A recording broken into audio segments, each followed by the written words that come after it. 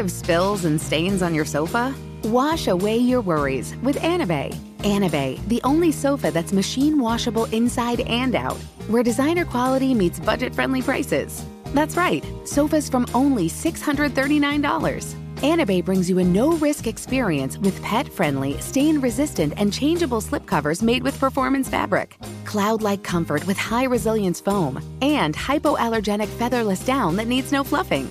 Their steel frame ensures longevity, and you can rearrange the modular pieces anytime. And here's the cherry on top, up to 60% off site-wide. It's backed by a 30-day satisfaction guarantee, so if you're not absolutely in love, send it back for a full refund. No return shipping or restocking fees. Every penny back. Join the revolution of easy, clean, stylish living with up to 60% off at anabay.com. That's ANABEI.com. Offers are subject to change and certain restrictions may apply. Infiniti presents a new chapter in luxury, the premiere of the all-new 2025 Infiniti QX80, live March 20th from the Edge at Hudson Yards in New York City, featuring a performance by Jon Batiste. The all-new 2025 Infiniti QX80 is an SUV designed to help every passenger feel just right. Be the first to see it March 20th at 7 p.m. Eastern, only on iHeartRadio's YouTube channel. Save the date at new-QX80.com. Don't miss it. 2025 QX80 coming this summer. Residents at Brightview Senior Living Communities enjoy enhanced possibilities, independence, and choice. Brightview Dulles Corner in Herndon and Brightview, Great Falls, offer vibrant senior independent living, assisted living, and memory care services through various daily programs and cultural events. Chef-prepared meals, safety and security, transportation, resort-style amenities, and high-quality care. Everything you need is here. Discover more at brightviewseniorliving.com. Equal housing opportunity. Too Much Information is a production of iHeartRadio.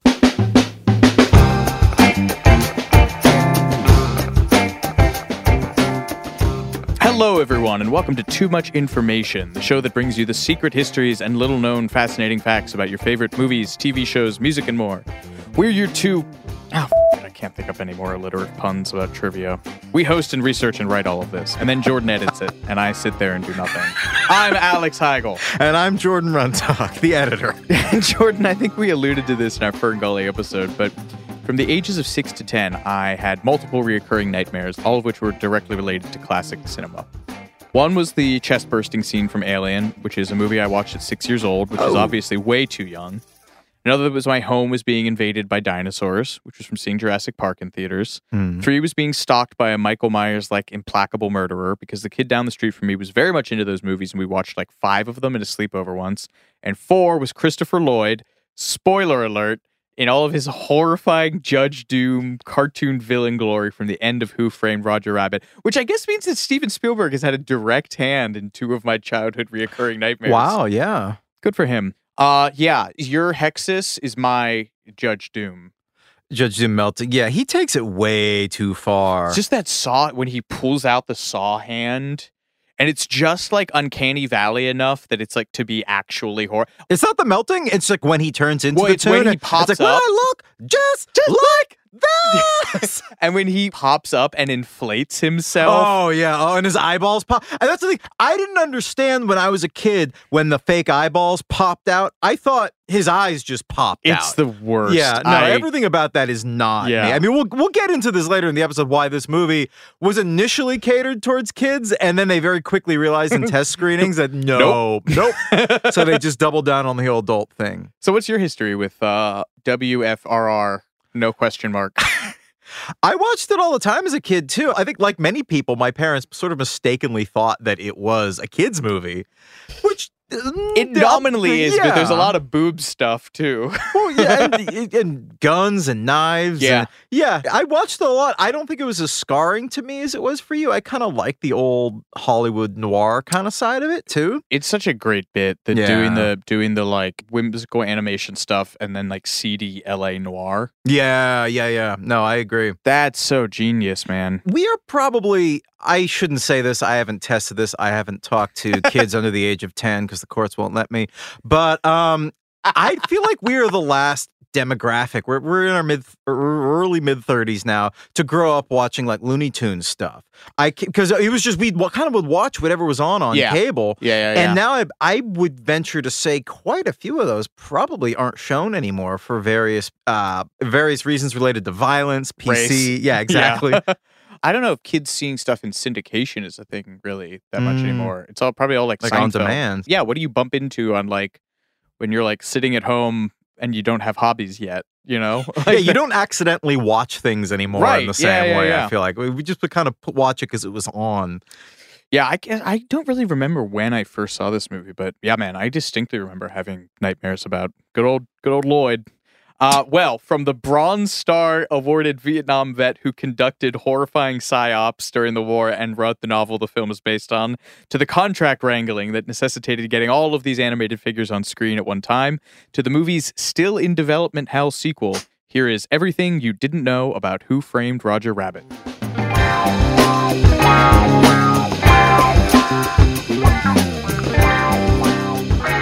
So, as I alluded to a second ago, the film was loosely adapted from Gary K. Wolfe's 1981 novel, Who Censored Roger Rabbit? Wolfe had a pretty bog-standard Midwest upbringing until he was shipped off to Vietnam, where he served as an Air Force captain with the 5th Commando Air Squadron and won a Bronze Star and 2 air medals. When I Wikipedia'd them, the 5th Air Commando Squadron has been described as conducting both humanitarian programs and, ominously, psychological operations until they were deactivated in 1969 at Woodstock while Jimi Hendrix played the national anthem. And CCR somehow simultaneously played Fortunate Son. I wonder if he had anything to do with Operation Wandering Soul. Are you familiar? Just go for it, man. Just rip the Band-Aid off.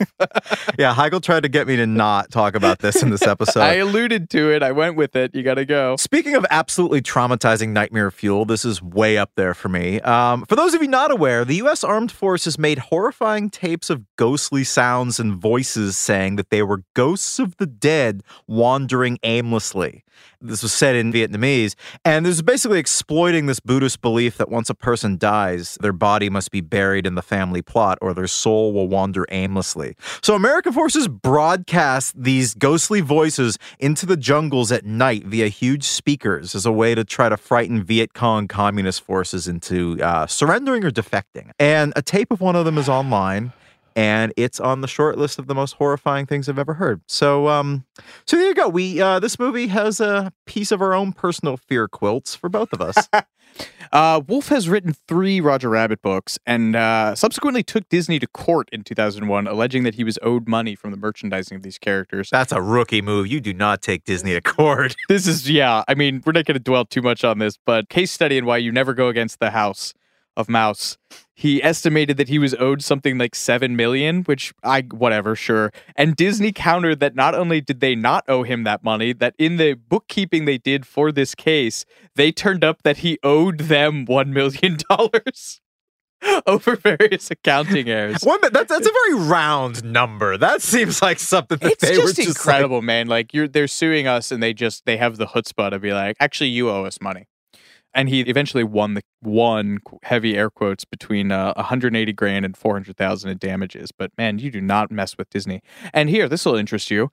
Mr. Wolfe has an extensive collection of antique carousel horses at his home, which landed him on the cover of a San Francisco area magazine in 1976. I can't really articulate why this is, but that just feels like the logical conclusion, the inevitable outcome to participated in psyops in Vietnam.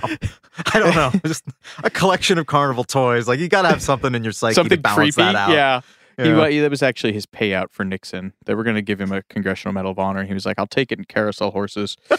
Wolfe said in 2019 that he changed the title from censored to framed, fearing that the American movie-going public seeing the word censored in the title would think it was about porn. But maybe they were right to think that. Yeah, maybe. I mean, I actually haven't read these books myself, but I've heard that all the cartoons in his novels were stars of comic strips and not movies. And that's why the novels contain characters like Dick Tracy and Hagar the Horrible and Snoopy and Beetle Bailey. And the plot in the books are set in present day, and the crime at the heart of the story is that Roger Rabbit himself has been murdered or censored. So maybe that's why they took it out of the title of the movie also, is that the plot was different. He was murdered because I guess he was demanding his own solo comic strip and the studio heads killed him. But I mean, yeah, as you can probably guess just from this brief description, the novels are a lot darker than the movie.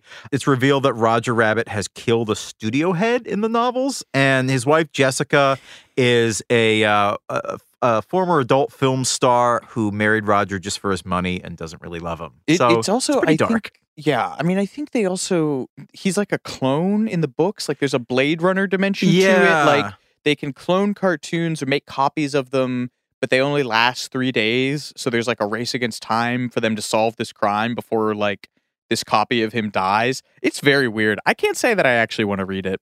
But a thing that I don't think gets really talked about in the context of this film, at least currently, that Wolfe very pointedly made the book about is discrimination and civil rights, which he says Robert Zemeckis, who directed it, immediately picked up upon as something to highlight. What do they call it? The Ink and Pen Club is a very obvious nod to the Cotton Club, which is the famous Harlem spot where like Duke Ellington and Cab Calloway could play but couldn't be served. There's a sign in the book that says no tunes served, and there's a whole bit in there about Jessica. She like suppresses her thought balloons. Like in the book? Yeah, or her speech bubbles. She like consciously makes a choice or like has to like suppress them so that she can like pass. It's very interesting. As a human and not as a cartoon. Wow, that is really interesting. Yeah. The Times did a profile on this in 1988, and Zemeckis said, "We were very aware of what we were doing before immediately making one of the worst comparisons possible by saying, although we drew the line at calling the dip the final solution." Good God. Which is incidentally is made of turpentine, acetone, and benzene, which are all chemicals used to strip paint from animation cells. Speaking of the dip, did you know that the scene when Judge Doom is demonstrating the dip, I'm sure you do, I'm sure you thought about it late at night for most of your childhood, he dips a little cartoon shoe into this vat of this horrifying liquid. That falls out of the Acme box that says squeaky shoes. Yes. Well, you know who does the voice of the squeaky shoe? Who's that? Nancy Cartwright, who later went on to do the voice of Bart Simpson. They got really good voice actors. I mean, they got no blank. Well, we'll get to it. So the novel comes out. Ron W. Miller, who's the president of Disney, buys the rights to the novel pretty much after it was published in 1981. Miller's fascinating to me. He was Walt's son-in-law, and he was a professional football player for the LA Rams until Walt saw him take a really bad hit at a game and offered him a job at Disney because he didn't want his grandkids to grow up without a dad or a brain damaged one. I think he literally said something like, "You're going to get killed out there, so come work for me instead." And you'd think with this background that he would have been kind of a pushover. And indeed, he did only last 4 years the job. He was made president in 1980 and was basically forced out in 1984 in favor of Michael Eisner, Frank Wells, and recurring Too Much Information enemy Jeffrey Katzenberg. But before then, he was actually pretty forward-thinking. As a head of a major animation studio, he pushed for Tron, which is one of the most groundbreaking films of the era as far as computer animation, funded the early Tim Burton stop-motion animation shorts like Frankenweenie, and acquired the rights to Roger Rabbit. Jeffrey Price, Peter S. Seaman were hired to write the script. They did 2 drafts of it, and they are, respectfully, hacks. Their other credits include Wild Wild West, How the Grinch Stole Christmas, which I believe you have a personal connection to. Yeah, that's right. I have Christmas lights from the Grinch Who Stole Christmas set from the Universal backlot from when I was wandering around back there as a kid. Well, do you have items from the other movies that they scripted, such as Last Holiday and Shrek the Third? No, I do not. Incidentally, hacks though they may be, the whole subplot of this movie, which everyone forgets about, I forgot about, is about Judge Doom buying up the public transportation lines and Toontown so that he can like gut the city, is actually incredible. It's what happened. Yeah, it's incredibly insightful though, because it plays into the whole noir thing. You know, Chinatown was 74, so it's about 14 years in the rearview mirror, but it cast a long shadow. Chinatown's probably the greatest LA noir movie ever made. Yeah, exactly. Yeah. I mean, this is what's so fascinating. They picked up on there's this whole notion in like this whole trope in noir of like the detective has like his a case of like infidelity or I don't know, whatever that he has to investigate, and then gets enmeshed in this larger, like usually city planning based like conspiracy It's theories. some corruption at like a state level or like government level. So the whole thing about the red car line being bought up by Cloverleaf and the gutting of public transportation is real. And in the DVD commentary, Peter Seaman says there had to be a real story, so we came up with the red car plot, which is a real one, where the tire companies and auto companies conspired to get rid of the trolley cars in Los Angeles because the car was the future. And Zemeckis adds in the commentary, that's right, and all the freeways in Los Angeles run right along the same routes as the red car tracks.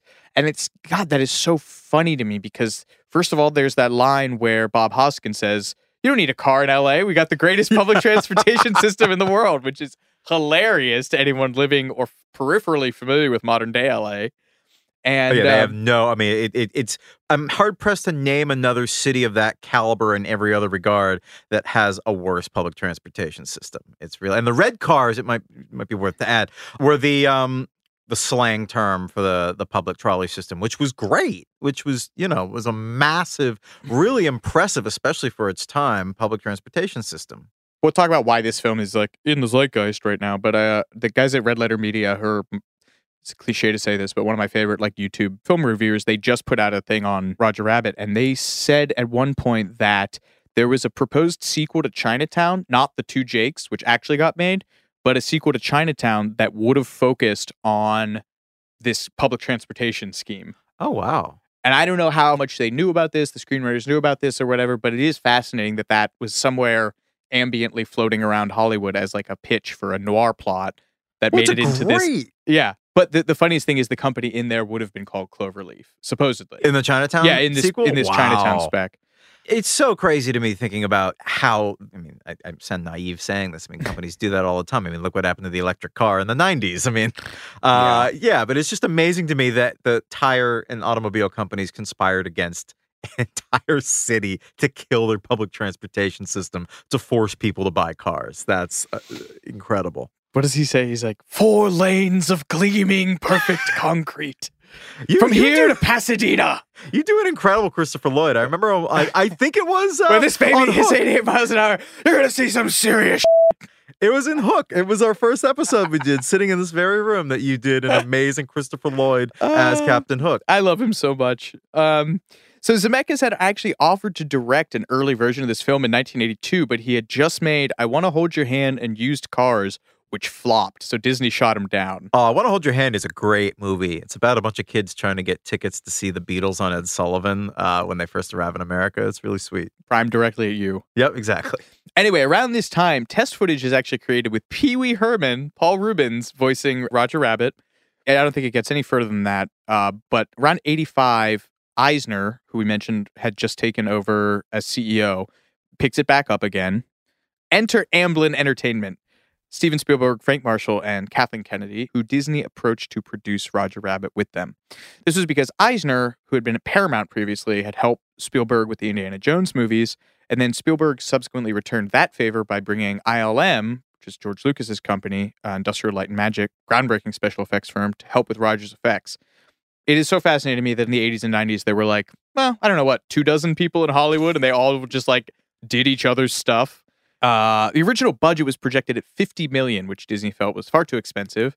It was greenlit when they slashed it to $30 million, which still made it the most expensive animated film ever at that point.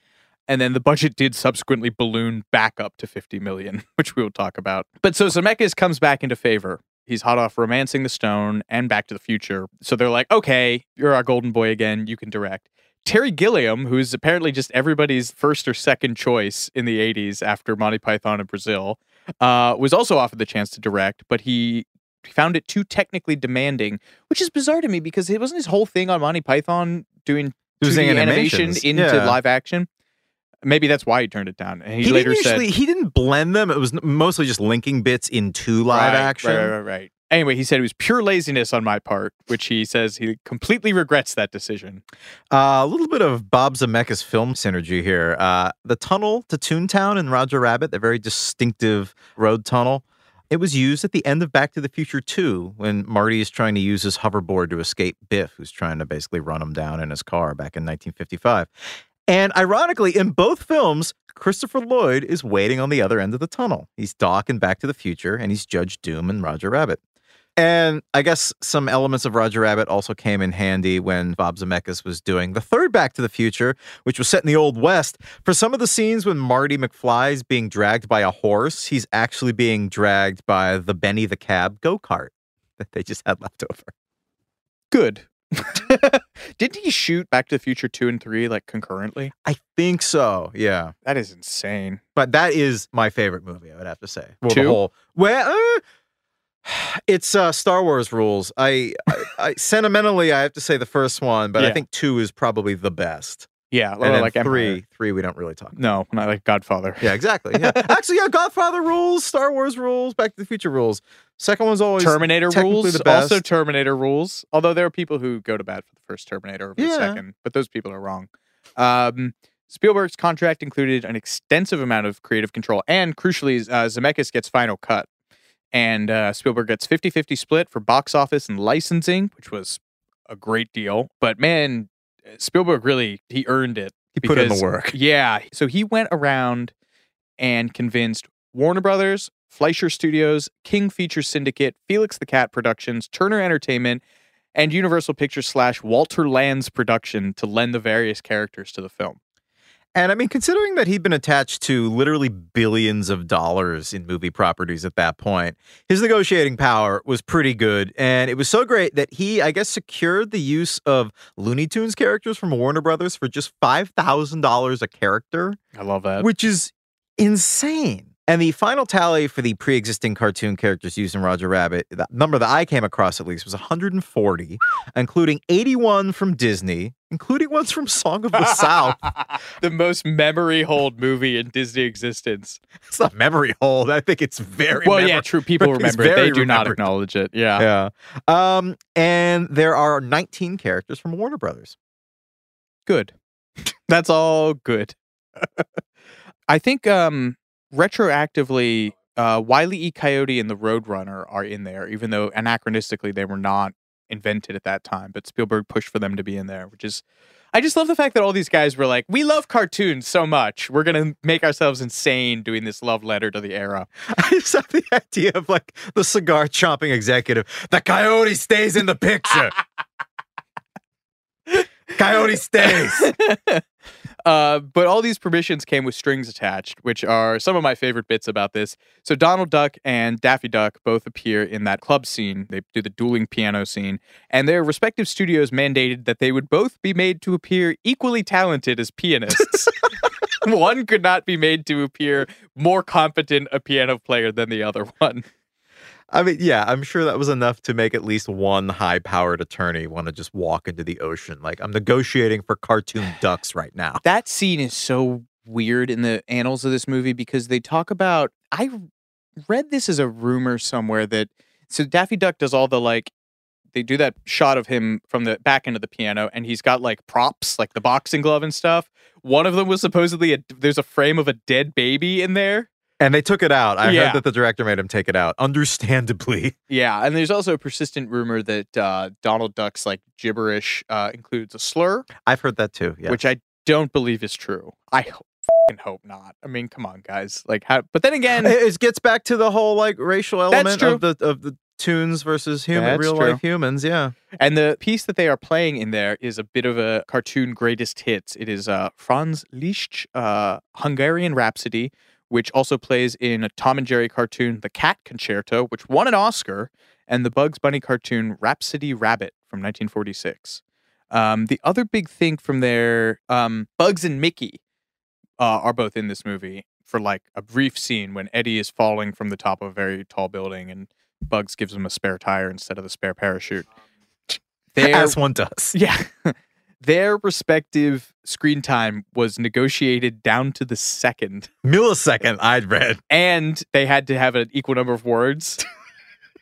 Dave Spafford is one of the animators on this, and he called that scene the most complicated one ever because they have Bob Hoskins suspended, and they have to keep all the sight lines between him, Mickey, and Bugs consistent while all three of them are moving up and down and horizontally while falling. It's insane, man. Yeah. I don't know how we'll talk about this once we get into the making of, but I don't know I really don't know how they did this.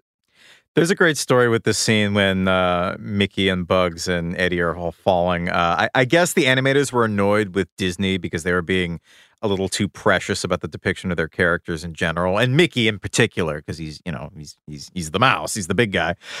So in the sequence when they're all falling, I guess they inserted a 1-frame image of Bugs flipping off Mickey, who has a shocked look on his face. You can see it online. It's pretty funny. There's so much freeze frame stuff in this movie. Yeah, we'll get to some of that. There's also a moment where Bugs appears for a brief second outside the Maroon Cartoon Studio at the opening of the movie. Like, it's just like a fraction of a second, despite the agreement with Disney that Bugs and Mickey had to appear together at all times to have an equal amount of scenes. I choose this to be a giant middle finger to Disney also. Like, all right, we'll sneak our guy in there a little bit more. Yeah, I mean, talk us through a little bit more about these negotiations about this. Oh, yeah, this whole, like, tune swap Disney Warner Brothers armistice for Roger Rabbit is really funny. It gave rise to this amazing feud that happened a few years later. So Roger Rabbit was being overseen by Disney, and Warner Brothers let them use their characters for a nominal fee. And in the 90s, when Warner Brothers was working on their own cartoon crossover movie, Space Jam, they reached out to Disney to basically return the favor and allow them to use some of the Disney characters in Space Jam. But by this point, Disney was under new management and not willing to play nice with Warner Brothers, and they refused. And Warner Brothers were pissed, and they accused Disney of breaking a decades-old gentleman's agreement, and they even threatened legal action. And these threats never materialized, but Space Jam has a number of barbed jokes aimed at Disney. And as a result of this kerfuffle, Warner Brothers claimed that they would never work with Disney again. And I don't know how true that is, but I think Roger Rabbit's the only film where there's Disney characters and Warner Brothers characters appearing together. I think that's still the case. Good. And there's an incredible deleted scene that I'm so sad. I don't even think it was ever animated, but it was in early storyboards. In an early version of the film, there's a scene where the Toons are assembled at Marvin Acme's funeral at Forest Lawn, which is a famous cemetery in Los Angeles. And Popeye and Bluto are pallbearers, and a fight breaks out. And in early storyboards, Popeye is shown socking Goofy and Elmer Fudd, which is just tremendous.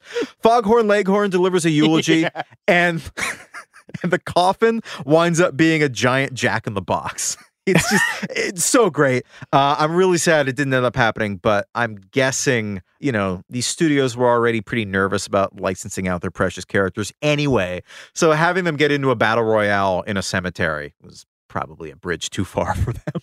Cowards. Warner Brothers also freaked out that Dave Spafford, who's that animator who I mentioned earlier, had used the older Bob Clampett design for Daffy Duck instead of the modern version by Chuck Jones, which is period accurate. They got around this by making him do more work. Zemeckis had him animate a separate sequence using the current Jones design and send that to Warner Brothers as part of the dailies to mollify them, and then was like, yeah, now use the old one in the actual movie. So they designed two sequences, one of which they faked out Warner Brothers with, and one is in the current film.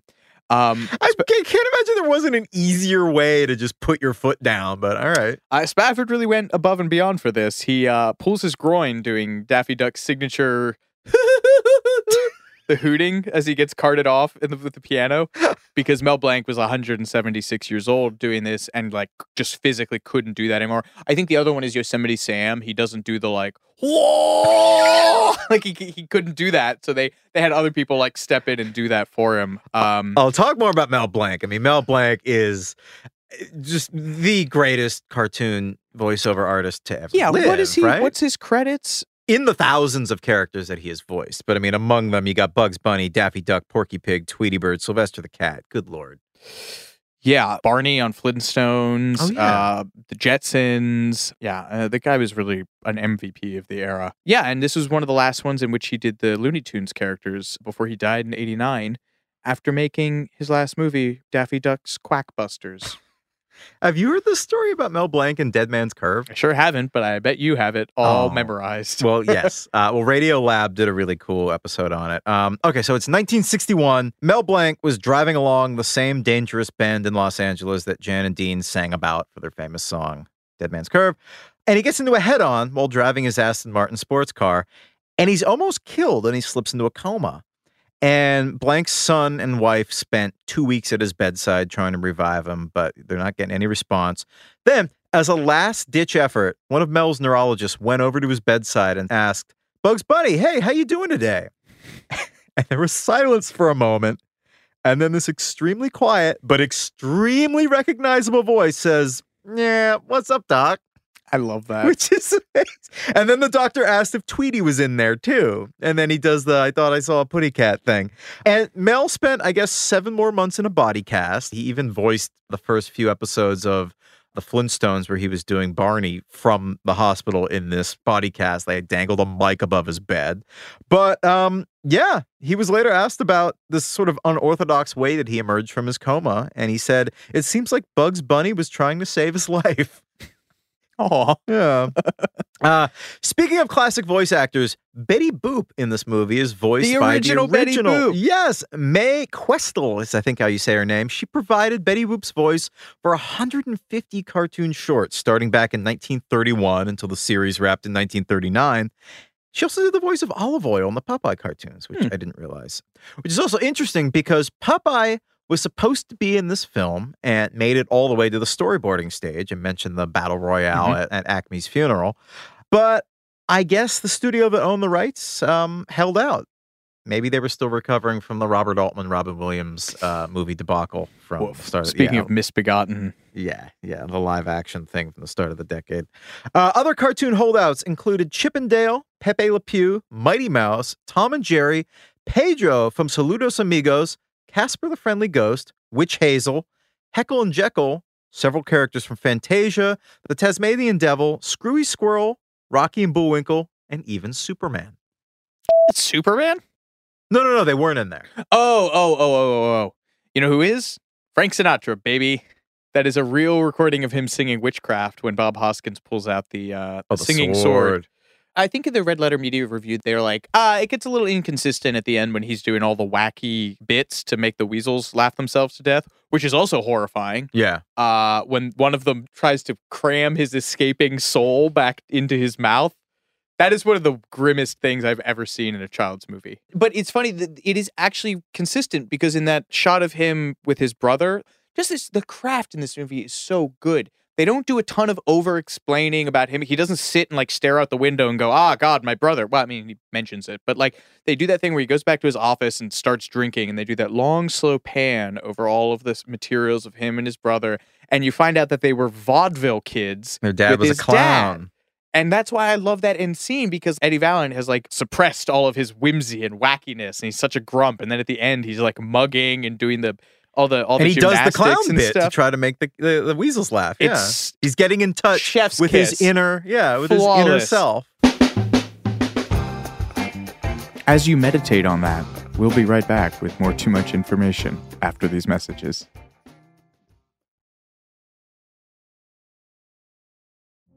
Witness the dawning of a new era in automotive luxury with a reveal unlike any other as Infiniti presents a new chapter in luxury, the premiere of the all-new 2025 Infiniti QX80. Join us March 20th live from the Edge at Hudson Yards in New York City, featuring an unforgettable performance by Grammy and Academy Award-winning singer, songwriter, and composer, Jon Batiste. The all-new Infiniti QX80 is unlike any luxury SUV you've ever seen. Smart enough to anticipate your needs, even before you do. Every line, curve, and detail was thoughtfully crafted, so everything for every passenger feels just right. Don't miss it. Mark your calendars and be the first to see it March 20th at 7 p.m. Eastern, only on iHeartRadio's YouTube channel. Save the date at new-QX80.com. 2025 QX80 coming this summer. If you struggle to get in shape and lose weight, I'm about to change your life. I'm Carl, the CEO of Body, and I don't like working out and eating healthy either. So here's how I get myself to do it. I make myself own the morning. And by the morning, I mean the first hour or so every day. It's not family time. It's not for scrolling social media. It's for my results and my health. And man, does it work. Every day, I get out of bed, drink a health shake I made the night before, And then I go crush a workout in the Body app and just follow along day by day. Before most people are even out of bed, I'm done for the day. So here's my offer to you. The next 500 people who go to BODY.com will get 65% off a full year of access to over 120 programs. 65%! Because I want you to start now and see how fast the pounds come off and the muscles start popping. And if they don't, hey, you get your money back. Just go to BODY.com, that's BODI.com, and let's own the morning together and get healthy and fit. Tired of spills and stains on your sofa? Wash away your worries with Anabei. Anabei, the only sofa that's machine washable inside and out, where designer quality meets budget-friendly prices. That's right, sofas from only $639. Anabei brings you a no-risk experience with pet-friendly, stain-resistant, and changeable slipcovers made with performance fabric, cloud-like comfort with high-resilience foam, and hypoallergenic featherless down that needs no fluffing. Their steel frame ensures longevity, and you can rearrange the modular pieces anytime. And here's the cherry on top, up to 60% off site-wide. It's backed by a 30-day satisfaction guarantee, so if you're not absolutely in love, send it back for a full refund. No return shipping or restocking fees. Every penny back. Join the revolution of easy, clean, stylish living with up to 60% off at Anabei.com. That's ANABEI.com. Offers are subject to change and certain restrictions may apply.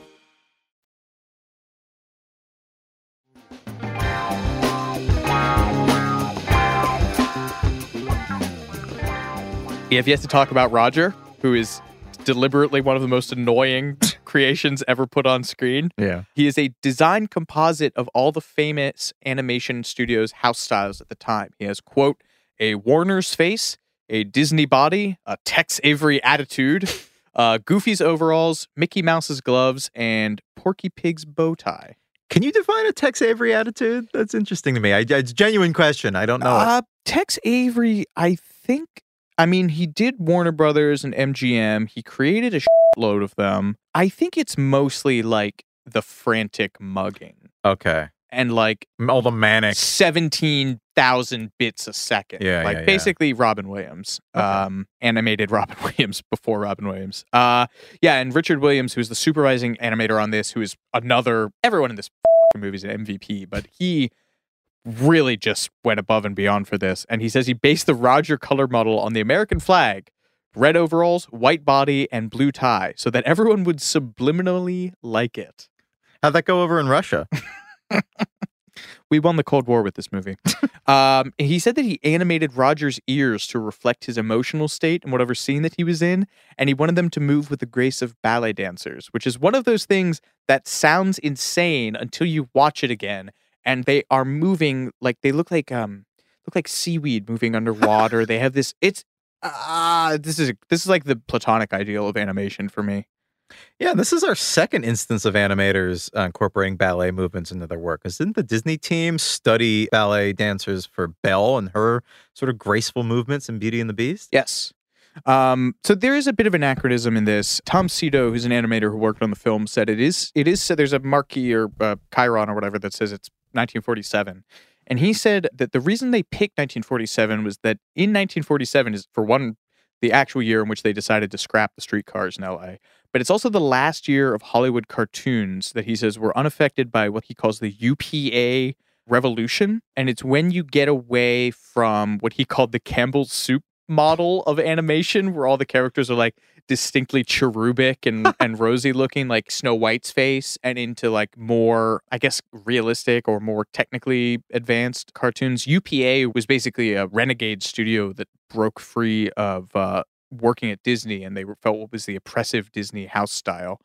But that does give rise to a number of anachronisms in this, which we mentioned earlier. Roadrunner and Wile E. Coyote are in there, but they were not created at the time that the movie was set. And there's another one when they're in the theater, right? Yes, that's right. They're watching a cartoon short called Goofy Gymnastics, which came out in 1949. And the filmmakers were aware of this, but they went ahead and used it anyway because they thought it was the best example of Goofy's physical comedy, which Roger was a big admirer of. Yeah, man, I love the internal logic that cartoons respect each other's craft. Yeah. When he's like, nobody takes a bump like Goofy or whatever. It's just, man, it's so good. every frame of this movie is crafted with beautiful love. Charles Fleischer, who does Roger, Benny the Cab, and then two of the Weasels, Greasy and Psycho, apparently took the initiative to request a life-size rabbit suit to wear for his scenes. You can see all of this on YouTube. He looks ridiculous. He wore it every day to the set. And so Disney execs would look in on the shooting and also see him in the commissaries and then be like, this Roger Rabbit picture looks like Yeah, I mean, it looks like something from like Party City. Like it really looks super cheap. Yeah, I don't know why. I mean, it makes sense why he did that. Like to kind of remind the actors that he's acting against, like what they're dealing with here. Yeah, because you see the behind the scenes and they have all the voice actors like standing out of frame, and they're all these like schlubby dudes in like USC sweatshirts like doing these outrageous cartoon voices, and then there's Charles Fleischer in a life-size rabbit costume. Like jumping up and down. Yeah, and he moves like a cartoon, too. Yeah. I mean, he's such an interesting guy. I guess Robert Zemeckis saw him performing stand-up at the Comedy Store in L.A. and was impressed with what he called his vocal presence. And they initially hired him That's one word for it. Yeah, exactly. And they initially hired him to just read the part of Roger while they're auditioning actors for the part of Eddie Valiant. Reading sides, it's called. And ultimately, they just gave him the vocal role because he did such a good job of that while helping out with auditions for Eddie. And to come up with the voice, he recalled a piece of advice that he'd received from an animation director named Dick Williams. And Dick Williams said, all great tunes have speech impediments. That is a characteristic vocal hook. And that's where he hit upon the like, I can't do it. I can't do it either. I tried to do it to bring it to this episode. Yeah, I cannot do it. The whole cheek flutter thing. And I guess animators literally had to study Charles Fleischer's mouth so that they could animate the micromuscular movements he was doing when he would do that. God love him for doing that. Exactly. And Charles Fleischer, this is before mocap. Yeah, no, there was no motion capture stuff. This was all like done by hand. We'll get into this later. There's no CGI anything in this movie. This is all done by hand, which is insane. And Charles Fleischer, the voice of Roger, later said, of all the characters I've played, he's the closest to me, Roger is. There's a line in the movie saying, I'm a toon. Toons are supposed to make people laugh. And working as a stand-up comic during the last 15 years or so, that's the job I've had. I think that's very sweet. He identifies with Roger. Yeah, until you see him in Zodiac, and he's like that horrifying guy at the end. He's like one of the Zodiac suspects, and Jake Gyllenhaal goes to his house, and it's like one of the creepiest scenes. He's like R. Lee Allen or some Arthur Lee Allen? Near the end of the film, he's not Lee, the guy with the watch. Yeah, he's not that guy. Oh, he's not that guy. He's another tangential figure that they think is like vaguely connected with it. And Jake Gyllenhaal goes to his house when it's like pouring outside. And it's like the James Gumb scene in Silence of the Lambs. It's like this decrepit, creepy house. Yeah. And like Jake Gyllenhaal. Him? Yes, that's Charles Fleischer. And Jake Gyllenhaal goes down to the basement. He's like, not many people in California have a basement. And he just looks down. He's looking down at me and just goes, I do. Oh my God. There's something unsettling to me about Charles Fleischer. You think he's endearing? I think he's horrifying. Well, no, I don't think he's endearing. I thought that quote was endearing that he, as somebody who was a stand-up for many years, that he relates. Yeah, exactly. I thought that was nice. Oh my God, I love Zodiac. I had no idea that was perfect. him. Another perfect film. Yeah, so Bob Hoskins, man, what a saint on earth. He's done Long Good Friday. At this point, he's this just perfect, almost a Tetris block of a Cockney gentleman. And, Long Good Friday, one of the archetypal British gangster movies. And he's such a pitch perfect counterpoint to Roger and has just this beautiful little arc. But holy shit, did they run through every single leading man in Hollywood before they got this. Harrison Ford was Spielberg's original choice, but he cost too much. I'm really sad that we missed out on the pissed off, exasperated grumbling that Harrison Ford would have done to this. Dad! I got a lot of good memories about that dog. Chevy Chase was the second choice, but he was not interested.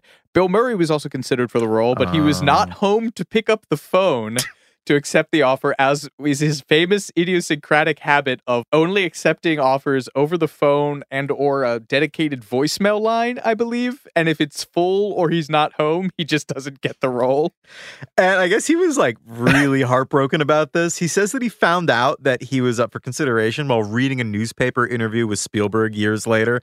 And he was reading this newspaper in a public place. And when he learned that they wanted him for the role and he just wasn't home, I guess he screamed at the top of his lungs in agony in public. But at least he got a second chance to live out his cartoon fantasies in Space Jam a few years later. So truly an ice cold comfort. Yeah. Eddie Murphy has also expressed his regret since about turning this role down, and he would have been in because Eisner had done 48 Hours. Oh, yeah. Right? Yeah, because that's why he hates Joel Silver. Yeah. Yes, exactly, which we'll get to. Robin Williams, Robert Redford, Jack Nicholson, Sylvester Stallone, Wallace Shawn, what? Ed Harris, which would have been terrifying. Yeah, creepy ice dragon blue eyes. Yeah. Ed Harris just staring holes in people through the whole movie. Charles Grodin. That would have been great. I can see that. Don Lane, all considered. And Wolf, Dick Wolf? No, that's Law & Order. Gary Wolf, the creator of Roger Rabbit, the guy who wrote the book. In his audition, Bob was the only one who made us believe the rabbit was real.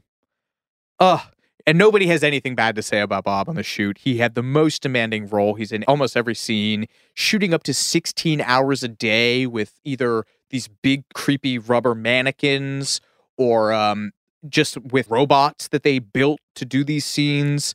Joanna Cassidy, who plays Dolores, who has my favorite line reading in the movie when he storms out of the bar and she's like, a tune killed his brother. And they do this perfectly timed pause and a slow push zoom on. It goes, dropped a piano on his head. And then, like, it hits you. It does. Hit you. It really does. Oh, my God. Wait, what did she say about Hoskin? Oh, she says he was masterful. He had a photogenic memory. He was a genius. And he had to be to do this because the consistency you need to do over multiple takes to get your sight lines right, to make sure your gestures are consistent. I mean, and how did he prepare for this role, Jordan? I guess to get the feel of acting with cartoon characters, he studied his 3-year-old daughter playing with her imaginary friends, which I love. And also, speaking of Bob Hoskins and his kids and cartoons, I guess for 2 weeks after seeing the final movie, his young son, who was like 2 years old, wouldn't talk to him. And when Bob Hoskins finally asked his son why he wasn't speaking to him, his son said he couldn't believe his father worked with cartoon characters like Bugs Bunny and didn't introduce him. He wanted so badly to meet Bugs. Why didn't his dad bring him over and introduce him? Now, I don't know if I've ever told you this. I was on the set for Nutty Professor 2. But it was the movie. The Klumps? Yeah, the Klumps. Yeah. And it was the one with Eddie Murphy where he's playing all the characters himself. And I was watching him film a scene. I forget. I haven't seen the movie in a million years, but I think it was a scene when they were having like a family dinner and he was supposed to play all the family members. Yeah. And he was dressed as Sherman in the big suit. And all the other characters that he was going to do later, they had tennis balls on dowels that were all labeled to get the sight lines right and everything. It was so interesting to see. In the Red Letter Media thing, they pull this clip of Ian McKellen on the set of one of the Lord of the Rings having like crying to himself softly because he's in the Hobbit hole and he's just surrounded by an ocean of green. I don't know why the Peter Jackson let this get released, but it's like sad 80-year-old Ian McKellen just like crying because he can't act in this horrifying ocean of green. Oh, he's not acting. He's actually broken down. He was like, they were like take after take and it's like him hunched over in this completely green screen set. And he talks about it in a Talking Head interview. He's like, I reached my limit. It's horrifying, this shit that they make, that they, at least in this movie, it was on real sets and they hadn't got to this point of where they're just like, we don't need any of it. Yeah, just we'll do it in a green box and we'll do it in post, you know? And man, the other bit, Dean Cundey is just one of my favorite, probably the guy who got me into like actually learning about Roger Deakins and other famous like cinematographers. So he was John Carpenter's DP. That's why I know him. But he talks about shooting in London. He says that Bob Hoskins would come on the set and do Cockney rhyming slang with all the guys on the set, which is just fucking adorable. It's all gone 6s and 7s. This brings us to we've been delaying the inevitable. We got to talk about Christopher Lloyd as Judge Doom. I'm sorry. Here we go. Longtime listeners to the show will remember a tangent we went on in our first episode. Yes, I think with Hook, yeah. Yeah, where we debunk the whole thing about Anthony Hopkins not blinking as Hannibal Lecter. He frequently blinks. Christopher Lloyd does not blink in this movie. He said, quote, I felt like a toon doesn't have to blink their eyes to re-moisten their eyeballs, which is a horrifying phrase. He said this on Twitter in 2020.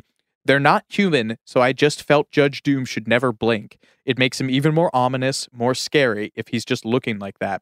It wasn't really difficult. I just keep my eyes open as long as I could, try to time it out with the next take and all that. Sure, man. And then, alluding directly to me, he told Gizmodo, a lot of people have come up to me since Roger Rabbit opened to say that they saw the movie when they were kids and they had nightmares afterwards. The first few Disney films, Bambi and Snow White and the Seven Dwarfs, etc., each gave me nightmares too, so I thought it was a reasonable payback. And people have said it's kind of obvious that he's a toon. It's not subtle, but most of his skin is covered up and his clothes are kind of ill-fitting and weird. He's clearly wearing pancake makeup and has the horrifying Ben Affleck porcelain veneer teeth. Oh, yeah. Like way too bright and squared off. Did you ever hear about that? Where they were doing Armageddon and Michael Bay took umbrage with Ben Affleck's pre-stardom teeth. He was like, yeah, we're doing all these low hero shots of him and his teeth look too small. He's got baby teeth. Get those fixed. So he got like porcelain veneers for the rest of for the shoot. Oh, that's hilarious to me. Also, the fact that I guess the dip is supposed to not be harmful to humans, but then he has to wear a glove. Yeah. And I never noticed this before until I was researching this. Even in scenes indoors, his duster is like slightly blowing in the wind, like a true cartoon villain. Ah, so good. I guess Robert Zemeckis keeps the stop motion model of the flattened steamrolled Judge Doom in his office. It's a up thing to walk in on. Yep. Oh, yeah. And now we come to yet another. Fern Gully comes back again. Wow, yeah, the link between my childhood trauma cartoon character and yours is Tim Curry, which kind of makes a certain amount of emotional, spiritual sense. Tim Curry was an early choice to play Judge Doom. While I haven't been able to pin down exactly where this comes from, it's been oft repeated that he was just too terrifying for the role, which, if Hexes is any indication, which I believe they also told him to dial it back and made him redo some of the line readings, that's probably true. I hope it's like Prince's Vault, where Tim Curry just keeps all the test footage of him doing this. That is too frightening. Way too far, yeah. So instead of going with Tim Curry, they tried to get Christopher Lee to do Judge Doom, which would have probably been a lot scarier than Christopher Lloyd. He's just that voice, like man. One of the few people that would have been even scarier. Yeah. Yeah, no. So that didn't work. Christopher Lee, I guess, turned it down. And then on the other side of the coin, I love this. John Cleese expressed interest, but he was turned down for not being scary enough, which makes a lot of sense. He was in another movie in 1988 where the villain is run over with a steamroller, A Fish Called Wanda. Yeah, I love that. Just making connections Synergy. here. I love that, yeah. He was also the one that they wanted to get to play Cogsworth in Beauty and the Beast, but he turned it down. Yes. I think he was in Five Goes West. I forget what he was. He chose poorly. Isn't he the bird in Five Goes West? I mean, I think so. Or is that Rescuers Down Under? John Cleese, bird. No, I'm getting the dead parrot sketch. All right, moving on. Other almost Judge Dooms. Peter O'Toole. Wow. That would have been good. That would have been good. F. Murray Abraham. Also good. Also good. Roddy McDowell, different kind of scary. Yeah, different kind of weird, creepy. Yeah. I don't know who the Eddie Deason is. Eddie Deason is in I Want to Hold Your Hand, the early... Oh, sure. Yeah, he's kind of like a nerd character, I thought. I think he's like... Yeah, I don't know how that would have gone. And Sting. Too scary. Well, he would have been coming off of Dune. Dune, yeah. Okay. No, I could have seen that. I had read that Robin Williams was also considered, but he was also up for Eddie Valiant, maybe, too. Yeah. That would have been... Spielberg just wanted to put him in everything, I think. No, that's true. Justifiably. 2 other notes about Judge Doom. He was originally supposed to be accompanied by a vulture named Voltaire. And in an early draft, I love this, he was revealed to have been the hunter who killed Bambi's mom. I really love that. What a great way to tie that back to this classic age. The Sting thing is also funny. Sting may be the guy with the highest track record of being turned down for Disney musicals. He was involved in the first version of The Emperor's New Groove when it was supposed to be a full musical. It's called I don't think it was called The Empire of the Sun. Isn't that the Spielberg? That's the Christian Bale one. Oh, yeah. I think it was supposed to be way more focused on the Incan culture, and they brought in Sting to do like a full like Tim Rice, Elton John style score, and then like canned it. I mean, it's been done to death, but we should do that. The making of that movie is incredible. But Sting also wrote a song for this when Roger was originally going to die in the movie in a shootout. Oh, like I got caught in the crossfire, yeah. And it's called The Lazarus Heart, and Disney ordered the death scene scrapped. The song was deleted, and it ended up on Sting's album, Nothing Like the Sun. Not a good song. I'm guessing from the title, The Lazarus Heart, that Roger rises from the dead. I believe so. Yeah, yes, I like would the assume. Christ. Yes. Here, this will interest you. Regarding Judge Doom, he may have his roots in a 1944 episode of the popular radio show Dick Tracy. Yes. There is an episode concerning a man named J.P. Doom, who's described as, quote, a shady character mixed up in politics. And his whole thing is that he's illegally trying to buy up real estate to be used for a superhighway, and he does this by directing a gang of idiotic goons. It's unclear if this is a coincidence, but the characters follow many parallels, including their ultimate fate of getting killed. I love that. So I can only imagine. I feel like there are no accidents in this movie. I feel like that has to be. No. Yeah. The Weasels, stupid, smartass, greasy, wheezy, and psycho, are rips on the Seven Dwarves. I love the one that's wearing the zoot suit, which is again also a period accurate thing, because like that fucking Cherry Poppin' Daddies song, Zoot Suit Riots, is based on a real racially motivated incident. Zoot suits were very popular in the Latin Chicano population in LA. And there was a whole incident where there was like this, I think, bar fight that was like really blown out of proportion. And so at one point, the Navy, a bunch of sailors were going around trying to beat up dudes in zoot suits. And then police were called, and it turned into like a full-scale, like actual riot in LA. So the Zoot Suit Riot was a real real thing. I did not know that. Wow. And tremendously racially motivated. Two of them, Slimy and Sleazy, were written out of the script.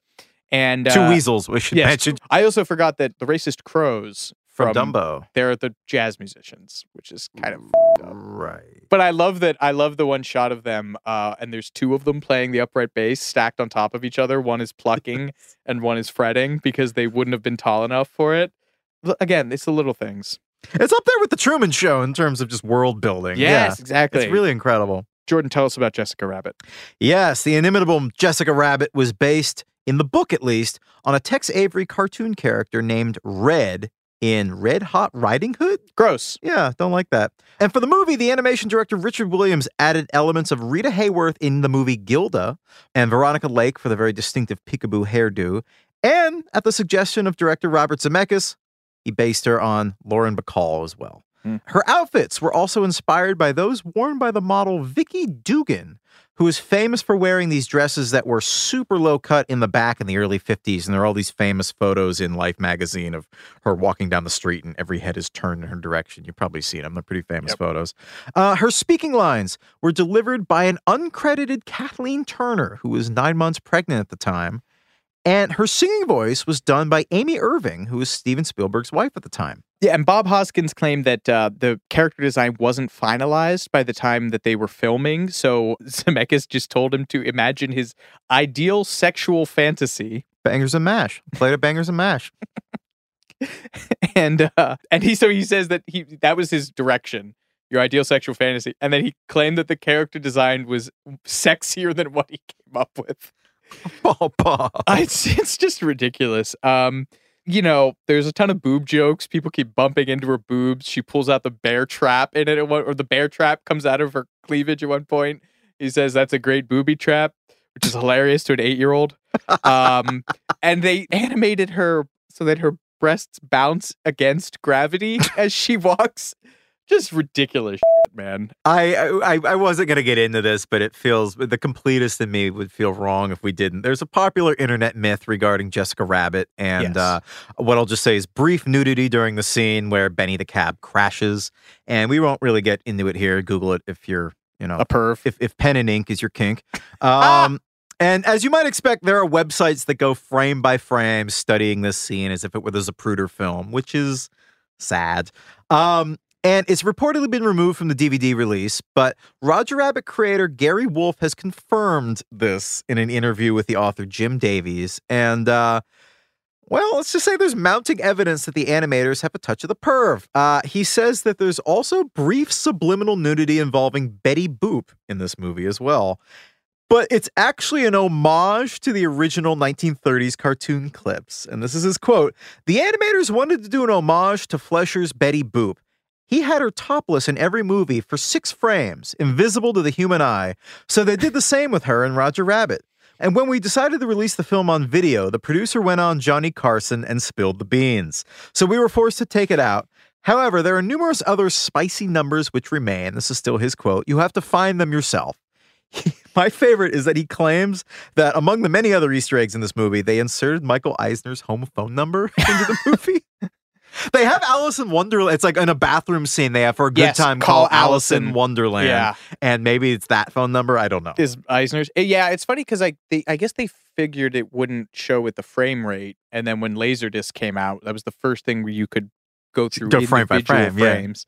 And they didn't count on the power of horny men and home media.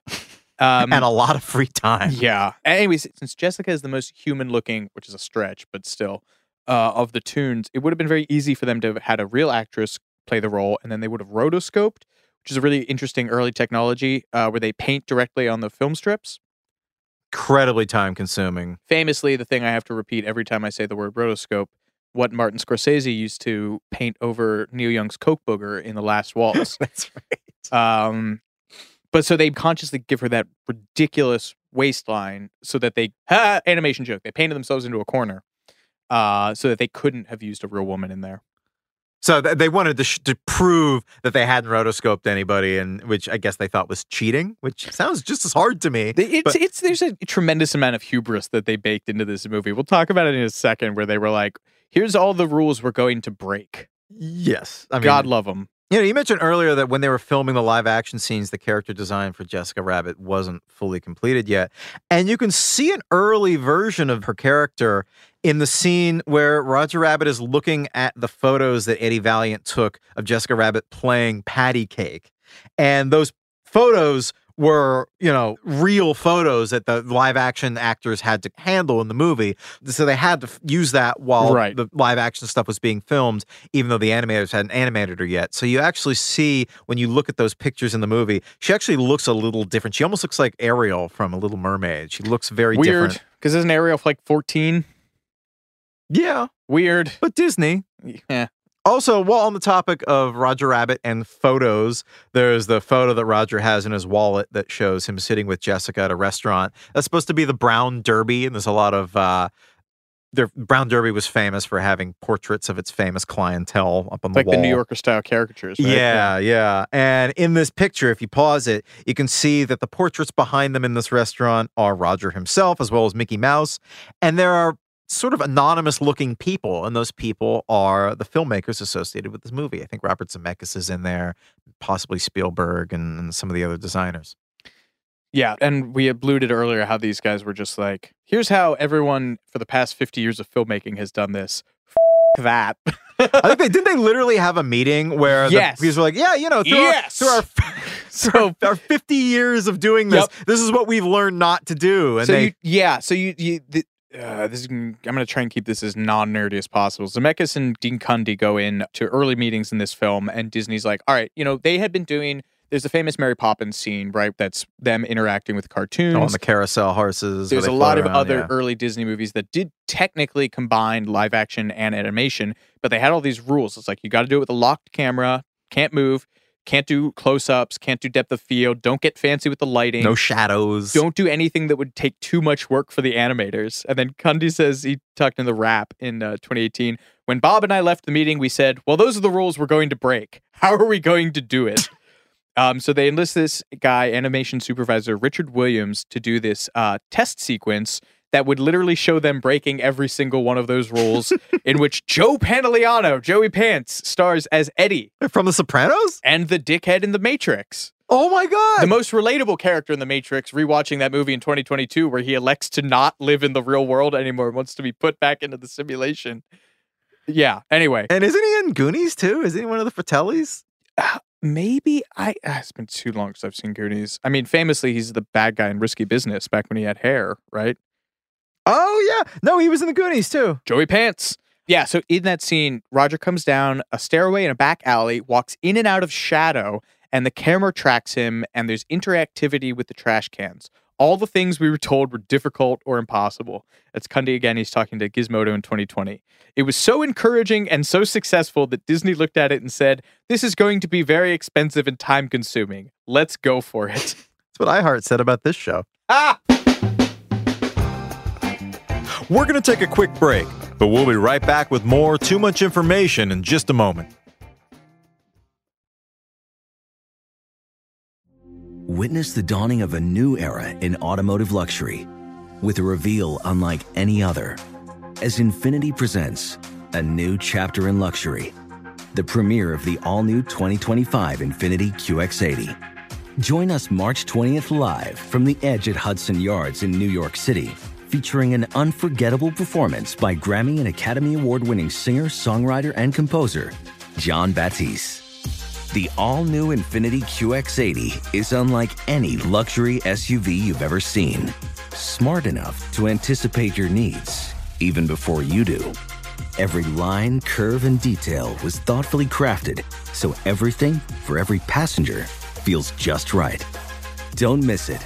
Mark your calendars and be the first to see it March 20th at 7 p.m. Eastern, only on iHeartRadio's YouTube channel. Save the date at new-QX80.com. 2025 QX80 coming this summer. If you struggle to get in shape and lose weight, I'm about to change your life. I'm Carl, the CEO of Body, and I don't like working out and eating healthy either. So here's how I get myself to do it. I make myself own the morning. And by the morning, I mean the first hour or so every day. It's not family time. It's not for scrolling social media. It's for my results and my health. And man, does it work. Every day, I get out of bed, drink a health shake I made the night before, and then I go crush a workout in the Body app and just follow along day by day. Before most people are even out of bed, I'm done for the day. So here's my offer to you. The next 500 people who go to Body.com will get 65% off a full year of access to over 120 programs. 65%! Because I want you to start now and see how fast the pounds come off and the muscles start popping. And if they don't, hey, you get your money back. Just go to Body.com, that's BODI.com, and let's own the morning together and get healthy and fit. Tired of spills and stains on your sofa? Wash away your worries with Anabei. Anabei, the only sofa that's machine washable inside and out, where designer quality meets budget-friendly prices. That's right, sofas from only $639. Anabei brings you a no-risk experience with pet-friendly, stain-resistant, and changeable slipcovers made with performance fabric, cloud-like comfort with high-resilience foam, and hypoallergenic featherless down that needs no fluffing. Their steel frame ensures longevity, and you can rearrange the modular pieces anytime. And here's the cherry on top, up to 60% off site-wide. It's backed by a 30-day satisfaction guarantee, so if you're not absolutely in love, send it back for a full refund. No return shipping or restocking fees. Every penny back. Join the revolution of easy, clean, stylish living with up to 60% off at Anabei.com. That's ANABEI.com. Offers are subject to change and certain restrictions may apply.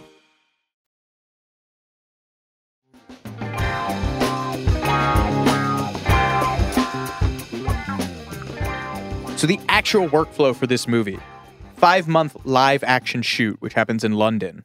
And during this, there's so much great behind the scenes footage in this. They have dummies. So they have like these weird like rubber stand-ins, like there's a rubber Roger, and whenever they have to like manhandle them and move them around.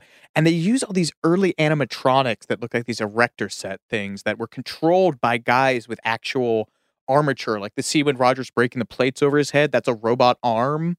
And they use a bunch of these. How do they get it out?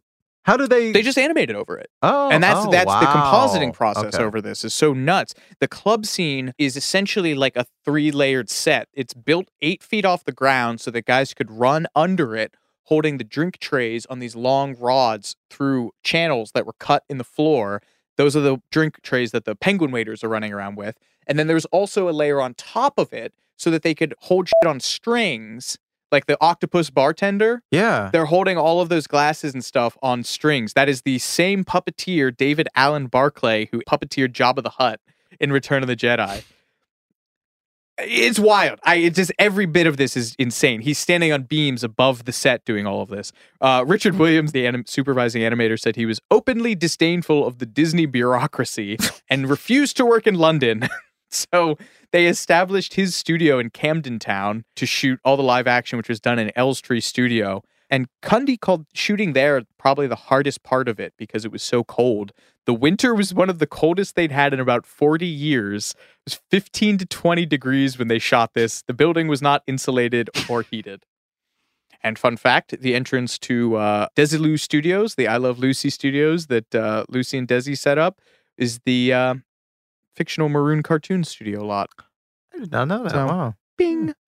I don't think we have a running I Love Lucy count, but... We should. Oh, we don't have a Hanks. We've had no Hanks sightings in this one. Was Hanks not considered for... Apparently No, the only guy. Wow. Yeah.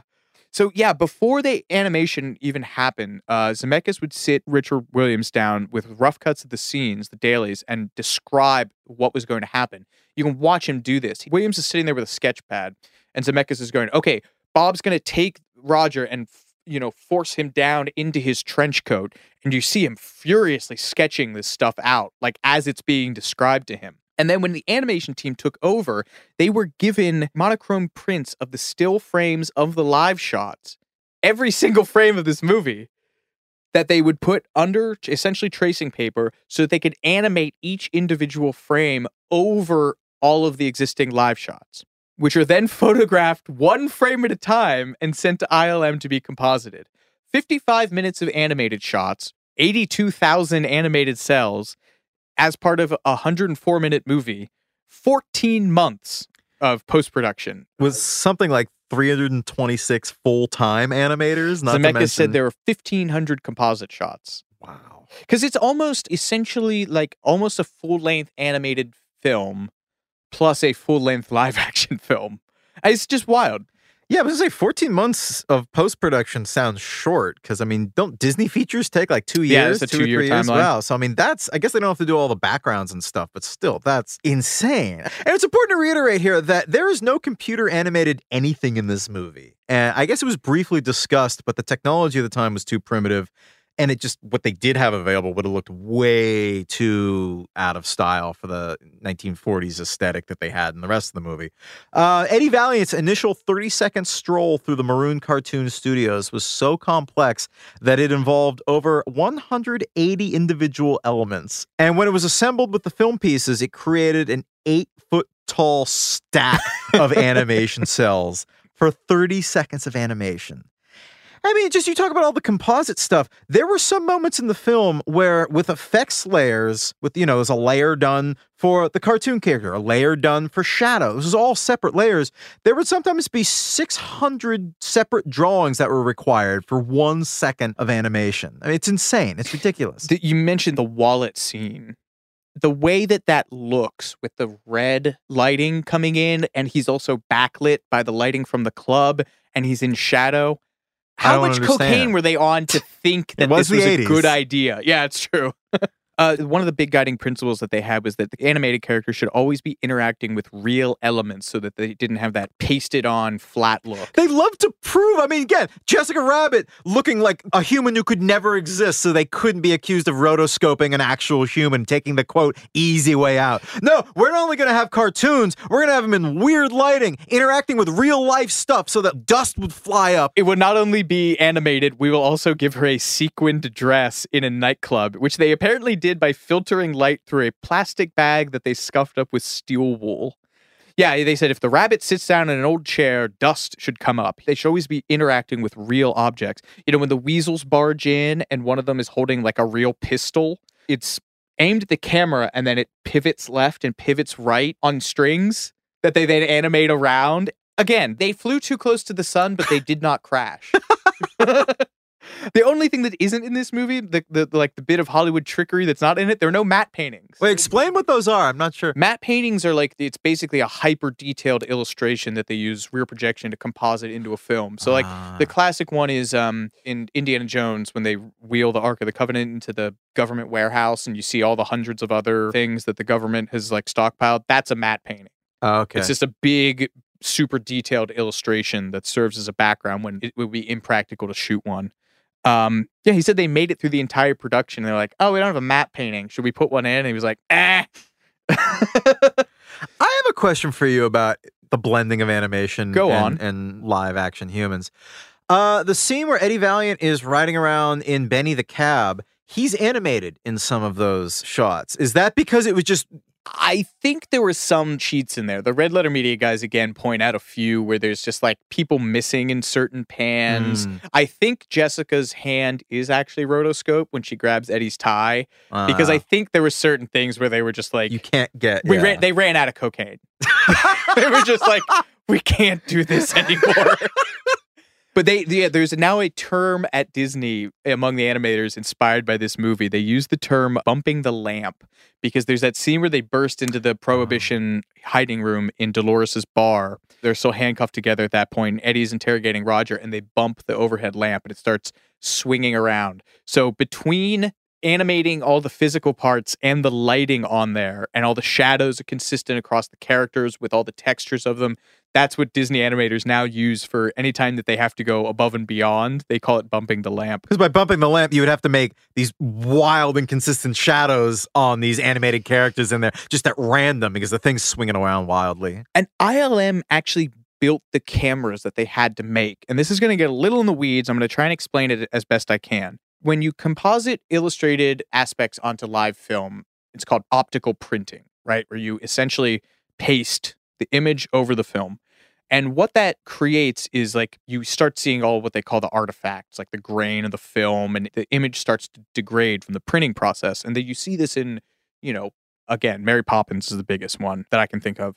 So they shot in VistaVision, which is this archaic, I guess it wasn't archaic, it was probably cutting edge at the time, these cameras that are developed by Paramount in the 1950s that essentially capture an image twice as large as standard film camera. So that when that's composited at ILM and printed down, all of those other grain and the weird colors, that's gone. And what Cundy says is they used twice as much film, but got twice the clarity and sharpness. This is why they ended up with stacks of film 8 feet tall. But the original cameras from Paramount had been scrapped because I guess it was too expensive or not needed or whatever. So ILM just built a new set of them from scratch. Again, so much cocaine, so much hubris. Like, how are we going to do this? Have George build them. And yeah, so this obviously we talked about, this was so ungodly expensive. Budget was hacked from 50 mil projected down to 30, ticks up to 40. Michael Eisner is like, let's maybe pull the plug on this. And Jeffrey Katzenberg, enemy of the program, actually intervenes.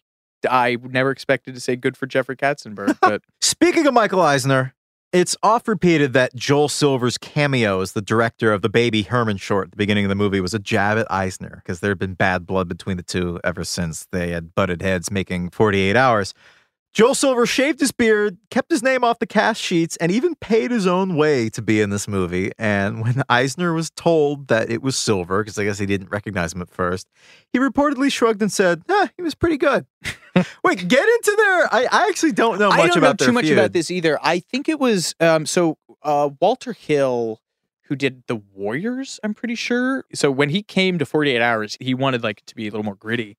And I guess Eisner, he was just like up their asses when they were making this, up Joel Silver and Walter Hill, being like, it's not funny enough. It's not funny enough. You got to let Eddie Murphy off the leash. He's got to do more. You've got to write more jokes for Eddie Murphy. You got to write more jokes for Nick Nolte, just like in dailies. And Hill said they rewrote Murphy's character right down to the last day of shooting based on Eisner's interference, I guess, with it. Which, good Lord. And so that's why he plays this like hairy director who's just like screaming. Hurt baby, you were great. You were great. You were great. Roger. I don't think too much of the score for this. Alan Silvestri, iconic film composer. I mean, admittedly, it was probably a very big technical challenge to kind of merge the like late night jazz noir kind of vibe with the these Carl Stalling insane all the tune cues, like coked up carnival music. Yeah, exactly. I just think this is interesting that when Jessica Rabbit, not for her musical number, but when she's like strolling through scenes, they just had a bunch of like jazz session guys and they were just like, improvise it. So they just do all this like sultry, burlesque, sexy sax songs. I mean, and I mean this in the most respectful way. She moves like a metronome. Yeah. I mean, Exactly. It's like when James Jamerson talks about the Motown bassist, I think it's the Bernadette or Reach Out, I'll Be There, has that famous bass break, boom, boom, boom. He said, they were like, how did you come up with that? He was like, I thought about a woman's butt moving down the street. Speaking of the music, there's a funny story behind the song that's sung at the end of the movie by all the cartoons. It's like kind of the fade out number. It's an old Merry Melodies chestnut from 1931 called Smile, Darn Ya, Smile. That song is so annoying. I know. The producers, I guess, had hired a professional singing group to record it, but it sounded too polished and too tame and not, raucous and cartoony enough. So at the wrap party for Roger Rabbit in March of 1988, they mic'd up the room and had the entire cast and crew just warble their way through the song. And I guess each crew member was paid £1, which is a little more than $1 for their singing contribution, and everybody had to sign a waiver at this party. And that's what you're hearing at the very end. Well, fittingly, we come to the end of the film and the insane production process, and we get into test screening land. Jordan, tell us about the test screenings for this movie. Yes, early test screenings did not go well, probably because they were really marketing this towards older teenagers, and I guess a lot of them actually walked out. Because the whole thing's an opening cartoon. They were like, what the hell is this? Well, I mean, this will at least make you happy. Robert Zemeckis later said that then Disney chairman Jeffrey Katzenberg said that he saw his life flash before his eyes after these extremely poorly reviewed test screenings. You spent $50 billion on a picture. Kids are walking out of the test screening. But it made Katzenberg unhappy. So there you go. Yes. Count that as a win. So Michael Eisner and Roy E. Disney, the vice chairman of Disney, thought the film was too adult. But again, Robert Zemeckis had final cut on the movie and he refused to make any changes. So along with Jeffrey Katzenberg, they decided to release it under the Touchstone Pictures marquee under Walt Disney Pictures, which is kind of Disney's more adult banner, I should say. And the thing that I actually hadn't really considered about making this movie was that editing the final composite print was basically impossible. Right. Yeah, that's probably why he was like, F you, I get final cut. Right.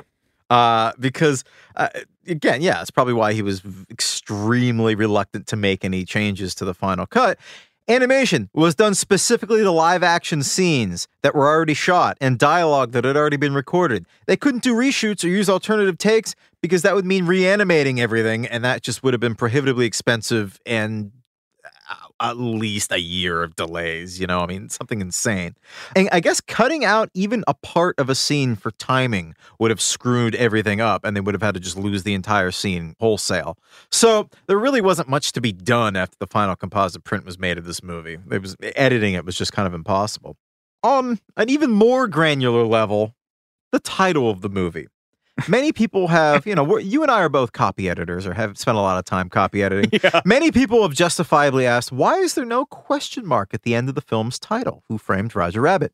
On the DVD commentary, Robert Zemeckis starts to say, everyone said you don't put question marks.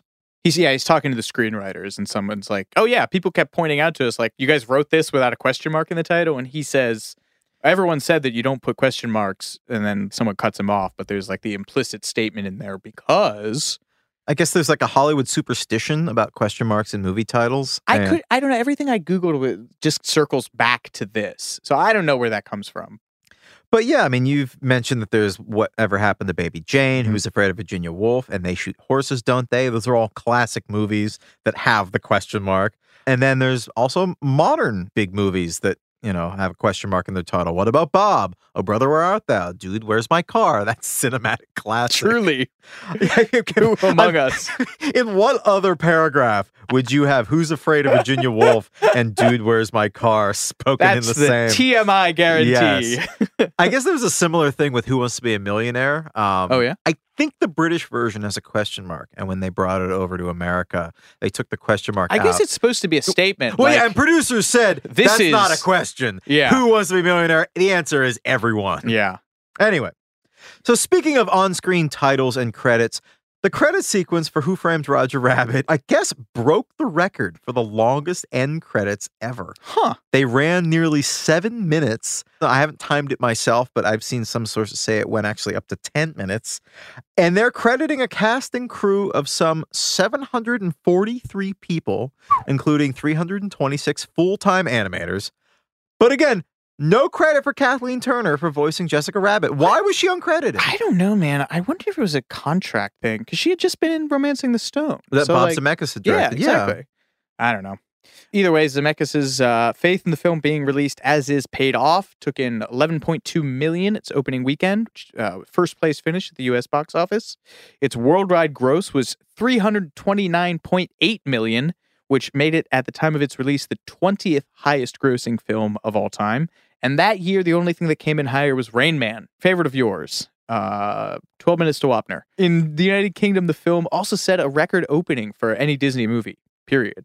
Now, I'm not a Disney historian, but I play one on TV. So I should really tread lightly in saying this. But I've read that Who Framed Roger Rabbit basically saved the Disney Animation Studio and helped pave the way for the Disney Renaissance of the 90s. Before Roger Rabbit, Disney's animated films had kind of been flopping. They hadn't had a hit since The Fox and the Hound in the early 80s. 1985's Black Cauldron was a financial disaster, and 1986's The Great Mouse Detective barely made its money back. Great movie. Yeah, it is a great movie, but audiences didn't think so, I guess. So Disney was in the midst of cutting back projects around the time of Roger Rabbit, and apparently they were seriously considering shutting down their animation department altogether, at least according to sources I've read. I mean, again, in the 80s, I'm thinking of like live action stuff like, I don't know why this is the first one that comes to mind, but like Flight of the Navigator. And maybe they were pivoting to those kind of live action things, or Freaky Friday. But then they made this deal with Steven Spielberg's Amblin Entertainment to co-produce Who Framed Roger Rabbit, and the success of that movie helped convince them to continue to invest in animation. Yeah, and then Little Mermaid's 89. Yeah. And then we're off to the races. Exactly. We call it the Disney Renaissance, or the second golden age of Disney, or whatever. Critics mostly love the film, although I mentioned earlier that Chuck Jones did not. He's on the record as not liking this film. Chuck Jones is like the famous Looney Tunes director. Why doesn't he like it? He just said it. I think I read something Did you where read the quote? He thought it was like disrespectful to cartoons and lacked a fundamental understanding of cartoons. Yes. That is... Well, that'll do it, I guess. Yeah, that's the line. I'm bummed. I just think Bob Hoskins just did hero's work in this film, and he was not nominated for an Academy Award. He probably wouldn't have won because it's just too light for the Oscars, but he should have been nominated, in my educated opinion. They did win, though, for editing, sound effects, and visual effects, which is, I think, sort of the big three of technical awards, right? It's like that, like production design, maybe wardrobe. And yes, folks, it is in the Library of Congress Film Archive. I guess Bob Hoskins sort of understandably had to take a year off from acting after doing Roger Rabbit to just recuperate from the experience. And he later said, I had to learn to hallucinate to do Roger Rabbit. After doing it for 6 months for 16 hours a day, I had lost control of it and sort of had weasels and rabbits popping out at the wall at me. God, all right. So now we get into sequel territory. This is truly insane. As early as 89, apparently J.J. Abrams, one of my least favorite modern directors, wrote an outline for a full-length sequel. Considering half his career is just doing Etch-a-Sketch versions of better movies that came before him, I cannot imagine how badly that must have sucked. All the Abrams fanboys are going to come after me for that. But there were a few different shorts that they made starring Roger. They did kind of go back to the well, and they would just get thrown out as like teasers or in front of other Disney features in like 89 and 90. And then they shut down 4 in like mid-production. But the feature-length treatment that was pitched for this was called Roger Rabbit Toon Platoon. And it would have been a prequel, a World War II movie in which Toons fight Nazis. Jessica Rabbit is kidnapped and forced to make pro-Nazi German broadcasts. At the end of the movie, you discover Bugs Bunny is Roger Rabbit's dad. That's a great twist. That's a great Star Wars and then level. They pivot. The thing that I read is that they pivot after this reveal, and he says, "Gee, ain't I a stinker?" Because the whole movie is also, I forgot to even foreground this, the movie is about Roger Rabbit trying to find out who his dad is. The Nazi stuff is secondary. And then at the end, they pivot to Bugs Bunny being his dad. And he says, "Gee, ain't I a stinker?" Ridiculous. Yeah, I guess Spielberg decided to back out of doing this World War II era Roger Rabbit movie because he had just done Schindler's List. And he probably needed a break from Nazis in general. And he really didn't feel good about doing a comedic Nazi movie after that. Yeah, so that makes a lot of sense. But I guess Michael Eisner commissioned a rewrite in 1997 for a Roger Rabbit sequel that wound up getting 5 songs from friend of the podcast, Alan Menken, the Disney composer who helped write every Disney banger ever. Right. I mean, Beauty and the Beast, Aladdin, Little Mermaid. Yeah. The plot point of this was that it would have been Roger's ascendance to fame on Broadway. So that's why they were going to make it a full-fledged musical. Oh, yeah. I guess they called it Who Discovered Roger Rabbit? Oh, that's good. I like that. One of the songs, This Only Happens in the Movies, was recorded in 2008 on the debut album of the Broadway actress Kelly Butler. So you can see that out there. Yeah, you can hear some of that. So I guess this sequel got as far as test animation, and you can see some CGI Roger footage on YouTube. I don't like CGI Roger. It's very early Pixar, like Beach Balloon character. Yeah, I don't know. Something about hearing the Herculean lengths that these animators went to avoid CGI. It seems sad to me that the sequel would have relied on that. But I guess costs for this Roger Rabbit sequel ballooned to over $150 million. And that's in 2022 dollars, but still a lot of money. And Michael Eisner pulled the plug in favor of what?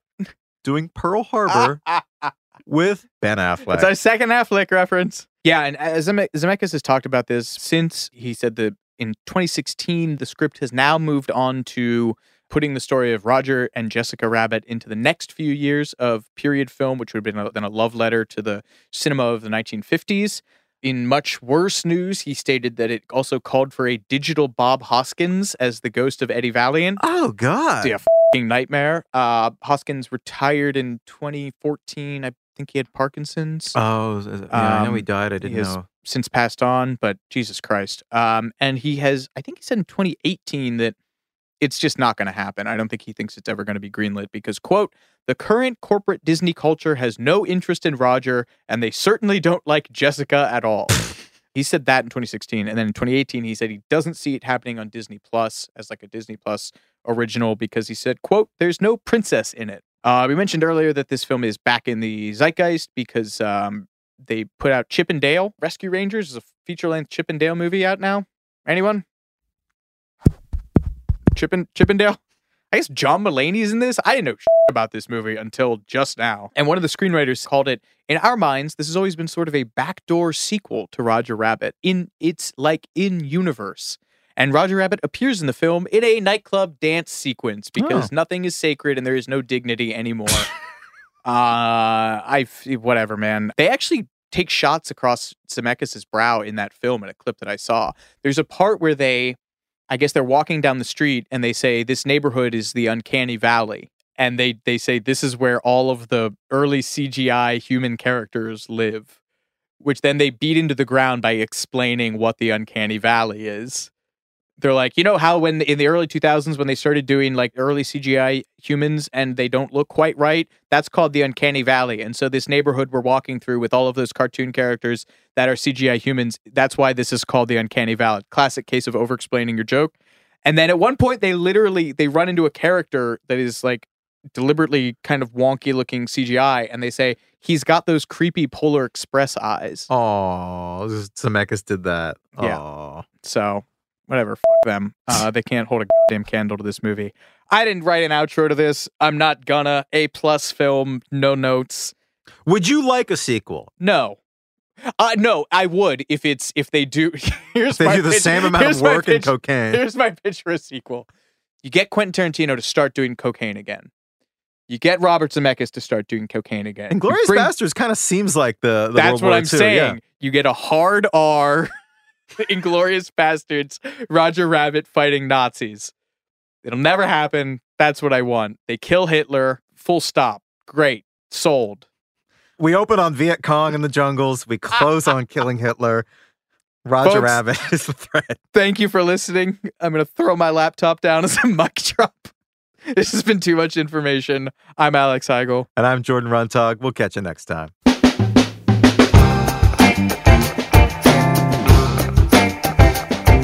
Too Much Information was a production of iHeartRadio. The show's executive producers are Noel Brown and Jordan Runtagh. The supervising producer is Mike Johns. The show was researched, written, and hosted by Jordan Runtagh and Alex Heigl.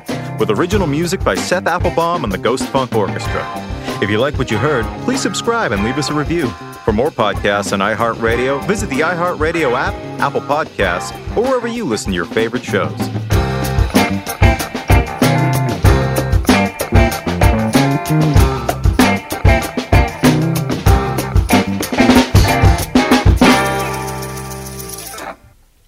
Infiniti presents a new chapter in luxury, the premiere of the all-new 2025 Infiniti QX80, live March 20th from the Edge at Hudson Yards in New York City, featuring a performance by Jon Batiste. The all-new 2025 Infiniti QX80 is an SUV designed to help every passenger feel just right.